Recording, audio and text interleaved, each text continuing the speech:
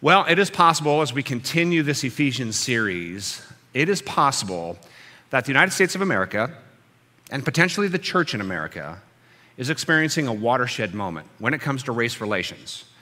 And Ephesians chapter 2 is a book that's all about repairing broken race relations. So this is just a wonderfully providential experience together, that this watershed moment that the church in Ephesus experienced as they had these racial tensions that actually began to heal.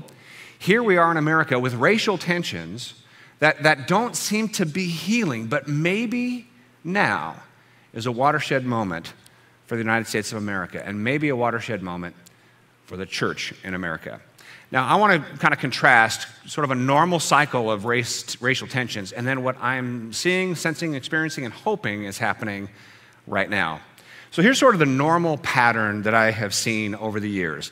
The normal pattern is there is unjust violence, and unfortunately this happens all too often, and it's almost like this very sad rhythm where there's unjust violence against a minority, followed by, understandable, public outcry, and typically that public outcry happens from the minority communities with white sympathy, which is good.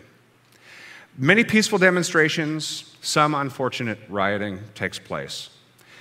Some white folks point to the riots and point to African American conservatives, typically, and use the riots and use African American conservatives sometimes, this is not everybody, but sometimes to say, you know what, maybe there isn't as big of a problem as it's being portrayed. And maybe I'm not the problem, maybe they are the problem. This happens. It's almost like a formula that keeps repeating and repeating and repeating. And I will tell you, I've been sent the same 4 videos 100 times in the past 3 weeks. This is a formula. It's a pattern that happens. Politicians and institutional leaders begin to talk about change. They begin to talk about change. And then over time, maybe days, a couple weeks, the news cycle settles down. And little actually changes. That's the normal formula. That's the normal pattern. Now, all the while, during this normal formula and this normal pattern, much of the church sits on the sidelines.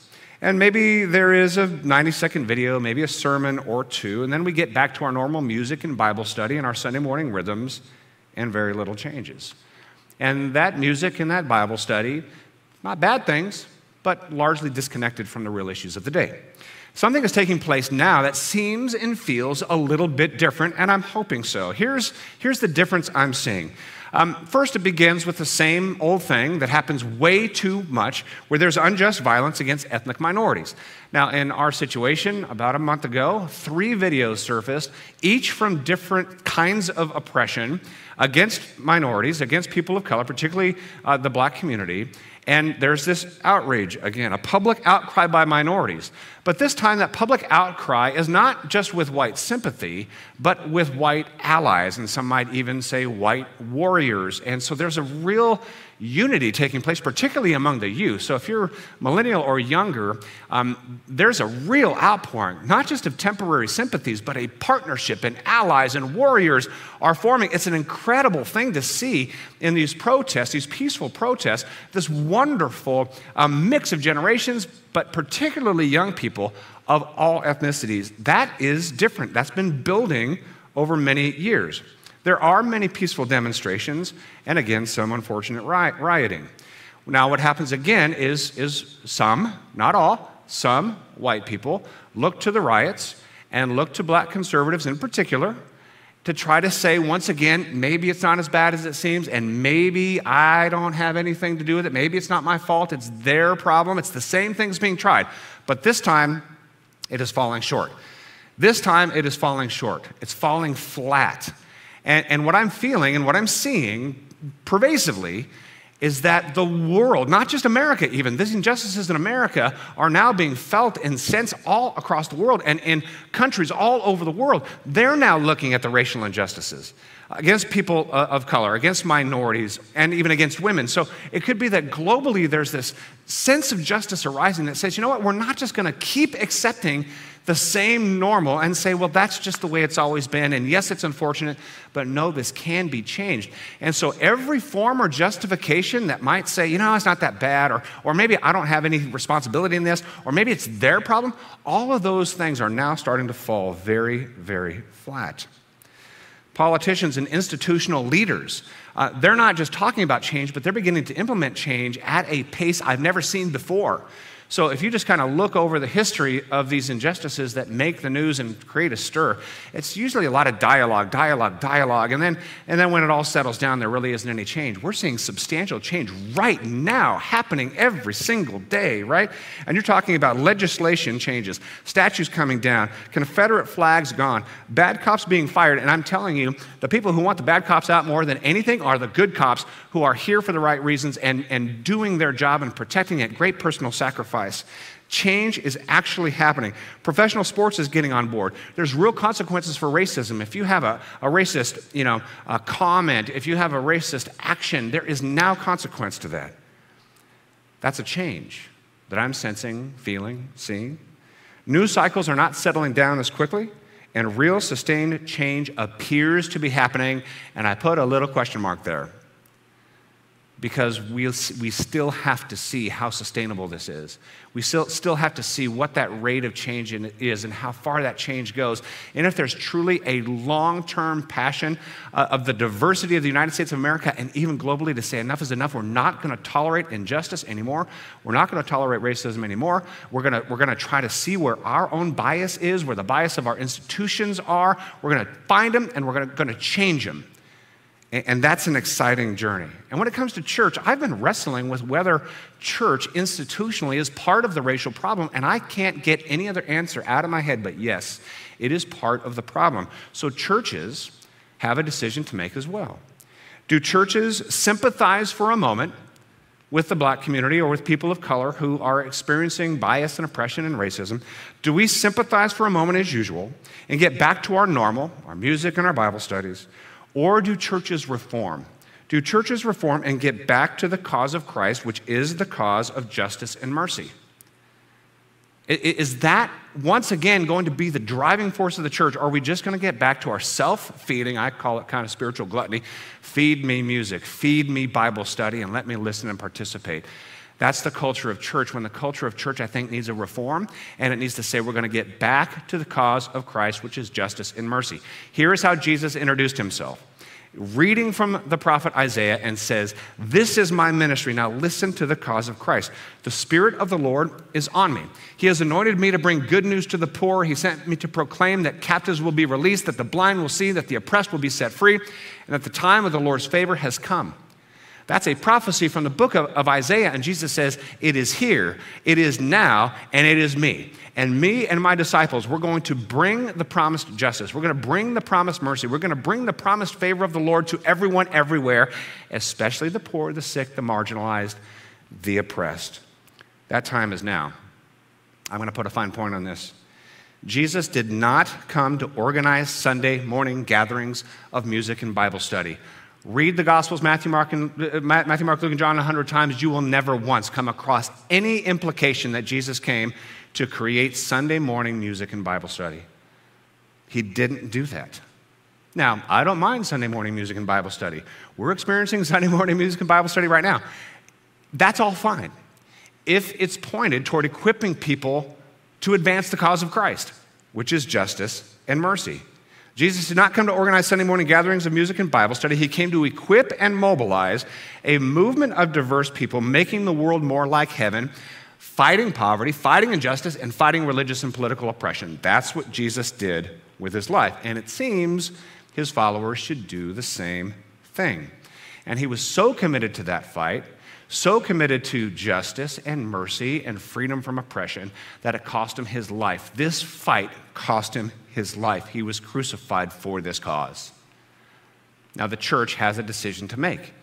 The institutional church has a decision to make. It's a watershed moment. Now, you may know what a watershed is, right? A watershed is a ridge that drains to two different systems. And so you might have heard of the Continental Divide here in North America. So there it is, there's the line. If two raindrops fall side by side, let's say a centimeter apart, one falls on one side of the divide, one falls on the other, one drop of rain, 1 centimeter apart, will end up in the Pacific Ocean. The other drop of rain will end up in the Mississippi River, thousands of miles apart. That's the Continental Divide. That's what the church is going through right now. We have a decision to make as a church. And these are church leaders, these are church boards of elders, pastors, communities of pastors, denominations. The church, the capital C, global church, has to make a watershed decision. Are we going to keep loading our man-made religious traditions that we call the Christian religion, or are we going to follow Jesus in mission? That's the watershed moment. That's the decision. And that decision is more clear now than it's been in decades. And that choice has got to be intentional. We've got to decide we're going with normal man-made traditions that we call the Christian religion, or we're going to go with something that is passionately centered on Jesus and the cause of Christ. And the cause of Christ, you could trace back to one of the most famous passages in the Old Testament, right? Micah 6:8. Micah 6:8. It's so simple. We memorized it when we were kids. It's sung in songs. Micah 6:8. It's so simple. Do justice, love mercy, and walk humbly with God. We know that passage. If you've been raised in church, you know that passage. Now, if you were to look at the church today, would this roll off your tongue? I'm going to look at the church, and I've been kind of picking on particularly the evangelical church because, again, that's the stream that we kind of swim in. And so if you were to analyze the evangelical church, would you just say, oh, gosh, the evangelical church today, they do justice. I mean, let me tell you what they're doing to bring equality, to free people from oppression, to fight injustices all over. That's what they do. They love mercy. They love taking the resources that God's so richly given to them, and they love pouring that out to those who are poor and who are sick and those who are marginalized. They just love mercy, and they are the most humble people you've ever met. Is that the reputation of the evangelical church? I think you know the answer. When Jesus was confronting sort of the religious norms of the time, listen to what he says, Matthew 23:23. He says, "Woe to you, scribes and Pharisees, for you tithe mint, dill, and cumin, and have neglected the weightier provisions of the law." They were so intent on their fine points of their religious practices. They even tithe 10% to the temple of their spices, and Jesus says, hey, fine. You want to tithe 10% of your spices to the temple, knock yourself out. But don't forget the more important, weightier things. And what are they? Well, there it is. Justice, mercy, faithfulness. We've got to get back to that. We've got to get back to that. So our goal during this Ephesians series is to look at the context of Ephesians, which was just rife with racial tensions and injustices against each other based on race, to take the truths of Ephesians and to apply them right here and right now. And so the goal is that over time, the reputation of the church will heal. So people will think of the church and immediately think justice. They'll think of the church and immediately think mercy. They'll think of the church and immediately think humility. We can get back to that because we've got the Word of God, we've got the Spirit of God, we've got the model of Jesus Christ himself, and we can get back to that. And not just as a church, but individually, we can have this journey that says, you know what, I want to be a person of justice. I want to be a person of mercy. I want to be a person who's humble. Let those three words just go deep in our minds and deep in our hearts and to pray to God, Lord, that's what I want of my life. I want my life to reflect the life of Jesus. I have the Spirit of Christ, the nature of Christ, the Word of God, the example of Christ. God, help me walk a journey of justice, mercy, and humility. And where we are living a life that's not aligned with justice, mercy, and humility, let's confess that, let's repent of that, let's change course, and let's do better. And the book of Ephesians gives us that roadmap. The book of Ephesians gives us that roadmap. Now, just to kind of reset the context of Ephesians, it was a church that was bitter with racial divisions. Ephesus was this sort of melting pot that was very successful. It's a port city similar to the United States of America, this melting pot of ethnicities, an economic engine of the Roman Empire. What had happened was the Jews first received Jesus Christ as the Jewish Savior, right? The Jewish scripture, the Old Testament, pointed towards a Savior to come. Here comes Jesus claiming to be the Savior, the forgiver, the Lord, and to establish a brand new kingdom on earth. And so Jews followed Jesus first. What happened a little bit later is Gentiles now, non-Jews, started coming to faith and joining Jews in their church, in their synagogues, and there was this multi-ethnic reality. Now, the Jews were used to being oppressed by the Romans, but they were the majority in their synagogues. So here comes the Gentiles. The Gentiles come into their synagogues. Now they're the majority in their synagogues. Now they have power. Now they have the seats of leadership. And what do? They oppress the minorities. They oppress the Gentiles. And the way they did that was through pretty stark, very obvious spiritual oppression. So they said to the Gentiles, if you want to follow Jesus, you have to become like us. And it's so easy to do that. If you want to follow Jesus, you have to become like us. So you have to be circumcised, you have to follow the Sabbath, you have to obey all the commandments, you have to follow the dietary laws, you have to kind of follow the rules of the synagogue and the rules of the temple, the sacrificial systems, you have to do it all. And the Gentiles are saying, I really just want to follow Jesus. I really do not want to have my manhood cut for understandable reasons. I do like my barbecue pork sandwiches. Do I really have to do all of the kind of the moral codes and the religious codes and the temple codes and the priestly codes? And do I have to do all that? And the Jews were saying, yes, you do. And by the way, as you do that, you can't sit in the front. You've got to sit in the back. You can't have places of leadership and influence. You've got to be on the margins. And so the Jews who were oppressed politically were the oppressors spiritually. And so here we have the book of Ephesians. The book of Ephesians was written to correct that injustice. So here we have Ephesians chapter 1. We talked about this last week, Ephesians 1. Radical reform begins when we see people as God sees them. And so Ephesians 1 is all about how do we see people. And if you were here last week, we see people as united in Christ. We see people as chosen in Christ. We see people as holy and blameless. We see people as adopted into the family of God. We see people as forgiven by the kindness of God. That's Ephesians chapter 1. It's this beautiful expression of how God sees us. It's an expression of how God sees us. And so therefore, that's how we ought to see others. And if we can see others, even especially those who are different than us, if we can see others the way God sees them, now we're on the road to radical reformation. We're on the road to togetherness, to unity, right? There's a great parallel passage found in 2 Corinthians 5:14. It is a doozy.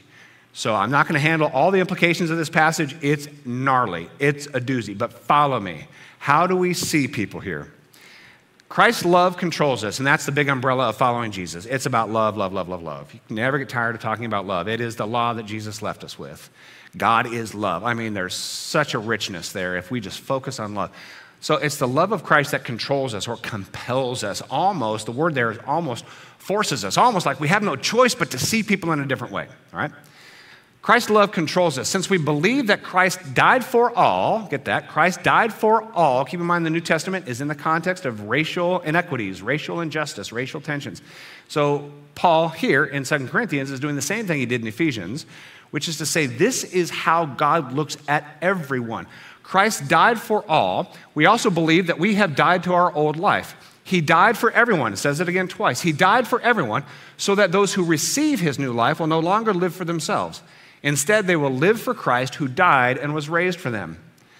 So, I mean, again, this is powerful. Jesus died for everybody, but for those who believe, they get to live a whole new life. A life of love. Goes on. So we have stopped evaluating others from a human point of view. What does it mean to live a new life in Christ? It means we don't evaluate others the way the world evaluates others. We see people differently. This means that anyone who belongs to Christ has become a new person.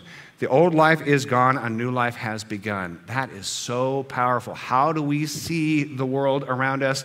We see the world around us as in Christ, for whom Christ gave his life. Now, for those of us who believe, we have the privilege of living a new life, a life of love. So we no longer are sizing up people by our differences and by judgments. And just by evaluating where they're wrong and we're right and where they're bad and we're good and all that normal kind of religious stuff, it goes away. We don't see people like that anymore. We see people as united in Christ. We see people differently. So how do we see someone who is different ethnically?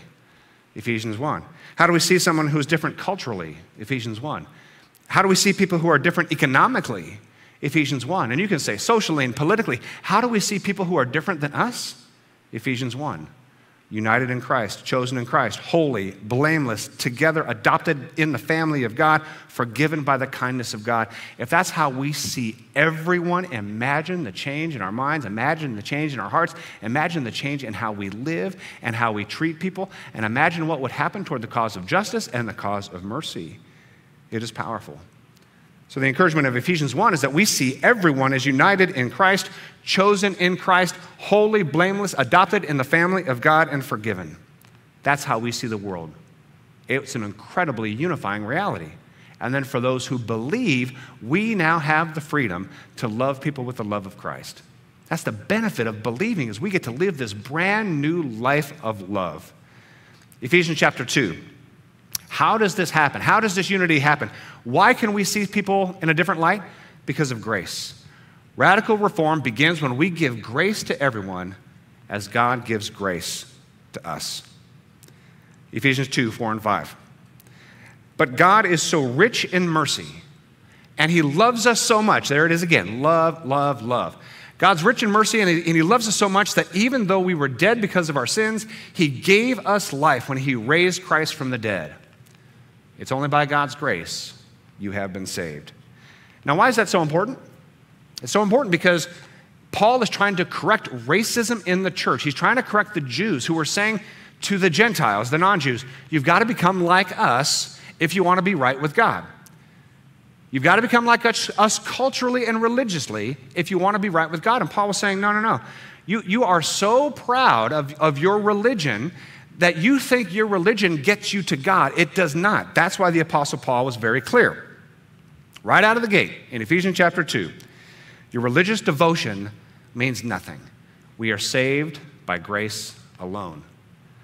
You're so proud of your religious devotion. I do this, and I do this, and I obey God's commandments. Paul says that means nothing when it comes to your relationship with God. And so settle it down. Settle down the religious pride and judgment.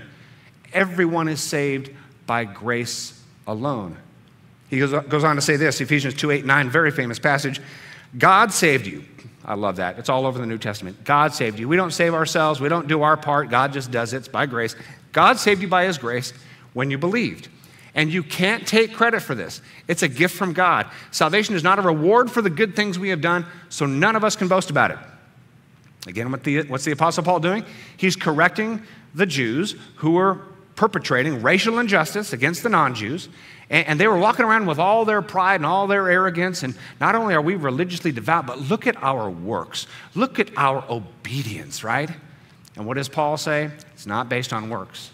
It's not based on works. Your religious works mean nothing. We are saved by grace alone. Your religious works mean nothing. We are saved by grace alone.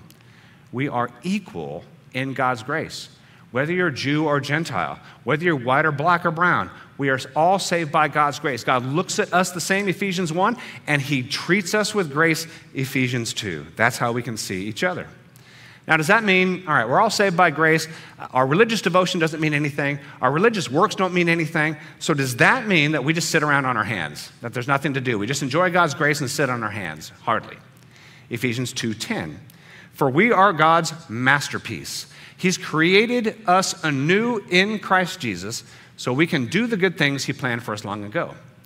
God has a plan for us to do good things. And I cannot tell you how many people take Ephesians out of context and say, look, we're saved by grace, but then get to work. Do more religious things. Be religiously obedient, right? That's not the context of Ephesians. It's not Ephesians chapter 2. What is the context of Ephesians 2? Racial equality, racial justice, racial reconciliation. So what is the good work that we're called to do? Well, all you have to do is just look at your Bible. Right after Ephesians 2:10, there's likely a header. Now, this is put there by the editors. What is the header beginning with Ephesians 2:11? In my Bible, it says this. It says oneness and peace. What's the good work that God designed for us to do long ago?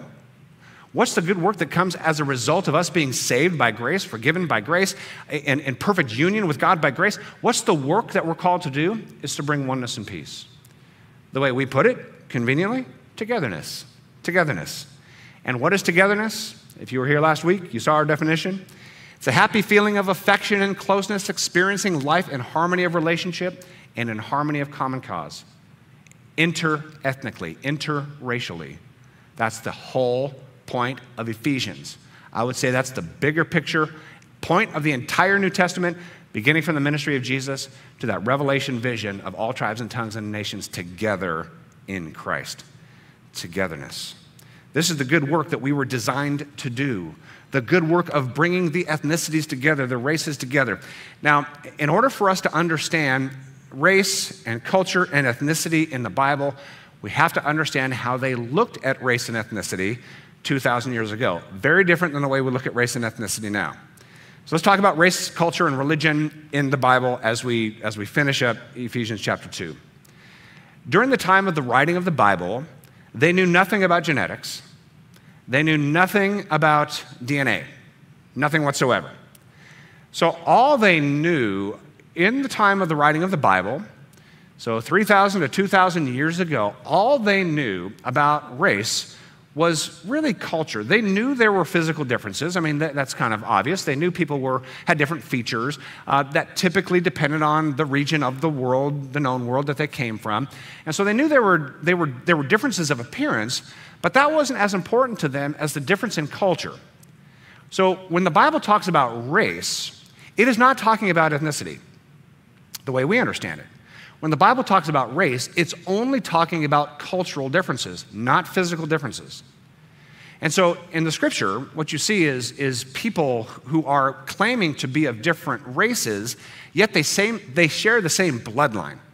I mean, we can go back to the Old Testament, and we've got the Amorites, the Hittites, the Jebusites, the Girgashites, the Perizzites, and the Hivitites. These are all warring tribes in the area we now know as Palestine, area of Israel or Canaan, whatever you want to call it. They're at war with each other over their, quote, ethnic racial differences. Many of them share the exact same bloodline. Keep in mind, 2,000 years ago, 3,000 years ago, they knew nothing of genetics, heredity, DNA, nothing. All they knew was that tribe over there, over the mountain, has a different culture, therefore they're the enemy. Now, every time in ancient civilization, what were the cultural differences? It was religion. So I don't want to oversimplify, but this is the general truth of race and ethnicity in the context of the Bible. It was about religious differences. Because religion determined the culture of any given tribe and determined the practical differences between those tribes. They weren't so concerned about their looks. Keep in mind, they're not taking airplanes all over the world, and so they don't notice as starkly a lot of the regional differences across the globe. Their primary concern and their primary differences and the primary cause of tension was their religious, cultural differences. Here's another example of the time of Christ. Jesus was raised, of course, in a very racist environment where the Jews were supposed to hate the Samaritans and the Samaritans were supposed to hate the Jews. That's just normal. It's just what you did. It's what your grandparents did. It's what you do. It's just we hate them. Well, genetically, the Samaritans and the Jews are identical, nearly identical, right? As identical as two human beings can be. It has nothing to do with genetics, nothing to do with DNA, 100% to do with cultural, religious differences. Even now, to this very day, we might think, okay, well, the Jews and Arabs don't get along very well, and that must be about genetics. That must be about DNA. Well, there's been a lot of studies done with Arabs and Jews, and their genetic differences are minuscule. In fact, here is a quote from a very detailed, comprehensive genetic report and a study of Jews and Arabs in particular. Jews share a common set of genetic signatures with non-Jews from the Middle East, including Palestinians, Syrians, and Lebanese. Consequently, Jews and Arabs share a common ancestor and are more closely related to one another than to non-Jews from other areas of the world. So you take a Jewish person, these are broad generalities, but you take a Jewish person in Israel and compare their genetics to a Jewish person, let's say, here in North America. And then you compare a Jewish person's DNA in Israel with a Syrian or Lebanese or Palestinian, and they're more similar than the person they call a brother or sister across the country or across the world. It's not about genetics. It's never been about genetics. It's always been about our cultural differences, particularly around religion. And if you look at really the differences genetically, it's pretty astounding. There are an awful lot of things about genetics, particularly about DNA and the sequencing of DNA, that really should compel us to think we are the same. We are the same. You got a different skin tone, different hair, different facial features, different builds. Fantastic. But we're the same. Let me give you the stats around this. Human beings are all 99.9% the same genetically. 99.9% the same. You take one human being and another human being who look the most different on earth. Just think in your mind what that might be. You get two people on earth, human beings who look the most different. They share 99.9% of their genetic material. You might be happy to know that we share 96% of our genetic sequencing with the chimpanzee. 96%, right? You might be happy to know that we are 85% genetically similar to the rat. 85%. So if anybody does something gross, you just say, well, you're 85% rat. And so deal with that. We are 61% genetically similar to the fruit fly. So if somebody does something annoying, well, that's your 61% fruit fly. Get away from it. We are 50% genetically similar to a banana. I think that's so funny, and there's so few people here to laugh at that. So if somebody does something clumsy, that's 60% banana in you, right? So when you look at genetic codes, genetic material, what we now understand as race and ethnicity, we have to realize that we're off the mark. We're really not different. We are the same. So what's the problem? Here you have the problem in the Bible where there's this religious cultural fighting, and here you have a problem today when we are really treating each other differently based on the 0.1% minor differences in genetics. Why is there such tension? Whether it's the culture of Ephesians 2,000 years ago or the culture today where there's all these tensions and judging and sizing each other up and mistreating each other, injustices and biases, right? Where does all that come from? It all comes from one spot, and that's tribalism. It all comes from tribalism. And we talk about that a lot here because we've been kind of fighting this fight for a while. Tribalism is this sense that I am insecure, and because I'm insecure, I need the safety of a tribe just like me. That's tribalism. It goes way back to the dawn of humanity. Right? I got to protect myself from other tribes. They're over there, they're different, they must be the enemy, and so I got to get people around me that are just like me. It gives me affirmation that I'm not alone and makes me feel safe. Insecure people need a tribe. And let me just say it. Religion is a tribe. Politics is a tribe. Insecure people need religion to make them feel as though they belong and make them feel safe. Insecure people need politics to make their insecure souls feel as though I've got people around me and we're going to be okay because we're going to bound together and we're going to take back this and we're going to do. Insecure people need tribes. That's why Ephesians chapter 1 talks about you don't need to be insecure. You are one with God in Christ. You are forgiven. You're holy and blameless in His sight. You're an adopted daughter and son of God. You should be secure. Christians should be the most secure people on earth, and yet we come across as the most insecure, needing tribes. Where's my people? Where's my people who believe just the way I do? And all these minor doctrines. Yeah, you agree with me? Okay, therefore I belong to this church. We enjoy our style of worship, therefore I belong to this church, right? People are saying the same things, and we're all nodding our heads in agreement. It's just pure tribalism. Insecure people need the tribalism of religion. Insecure people need the tribalism of politics. And so as a result of tribalism, tensions rise. The more same people are, the more safe I feel. The more different people are, the more insecure and unsafe I feel. So let's bound together. It's just human nature. So what's the way out? The way out is to escape tribalism. The way out is togetherness. And togetherness means internally, I'm secure in Christ. And as a result, I don't need a tribe. I'm secure in Christ, so I want to enjoy a diverse community that lives for the benefit of others. That's what Jesus did, as secure as you could possibly be. He knew who he was in his Father's eyes. He knew he was secure. He knew he was one with God. He knew he was loved by God. He knew he was empowered by God, and so he had all the security in the world to live his life for the benefit of others, even laying down his life for the benefit of others. That's togetherness. That's what Ephesians 2 calls a voluntary membership in a whole new race. Took a long time to kind of till the soil here to get to the punchline of Ephesians chapter 2, which is the call to volunteer to join a whole new race. And I put that in quotes because that is the language of Ephesians chapter 2. Here's the passage. For Christ himself has brought peace to us. And again, when he's talking about us, he's talking about racial tensions. Peace with racial tensions. He united Jews and Gentiles into one people. So get that. Jews were calling themselves the people of God, the chosen of God, and the Gentiles were out there saying, how do we belong? Are we even welcome? He united Jews and Gentiles into one people. When in his own body on the cross, he broke down the wall of hostility that separated us. Powerful stuff. He did this by ending the system of law and commandments, ending the system of law and commandments and regulations. He made peace between the two, between Jew and Gentile, by creating in himself one new people from the two groups. Isn't that exciting? One new people from the two groups. And how did he do that? He did that by ending the system of law and commandments and regulations. I want us to hear this. Christians, I want us to hear this. Jesus brought Jew and Gentile together because he ended the Jewish commandments. He ended the Jewish regulations.